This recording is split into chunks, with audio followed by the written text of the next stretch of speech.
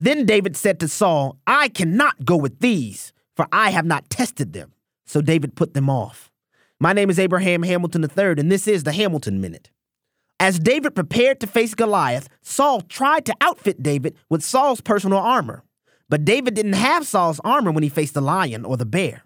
And David recognized that he didn't need the armor to slay Goliath.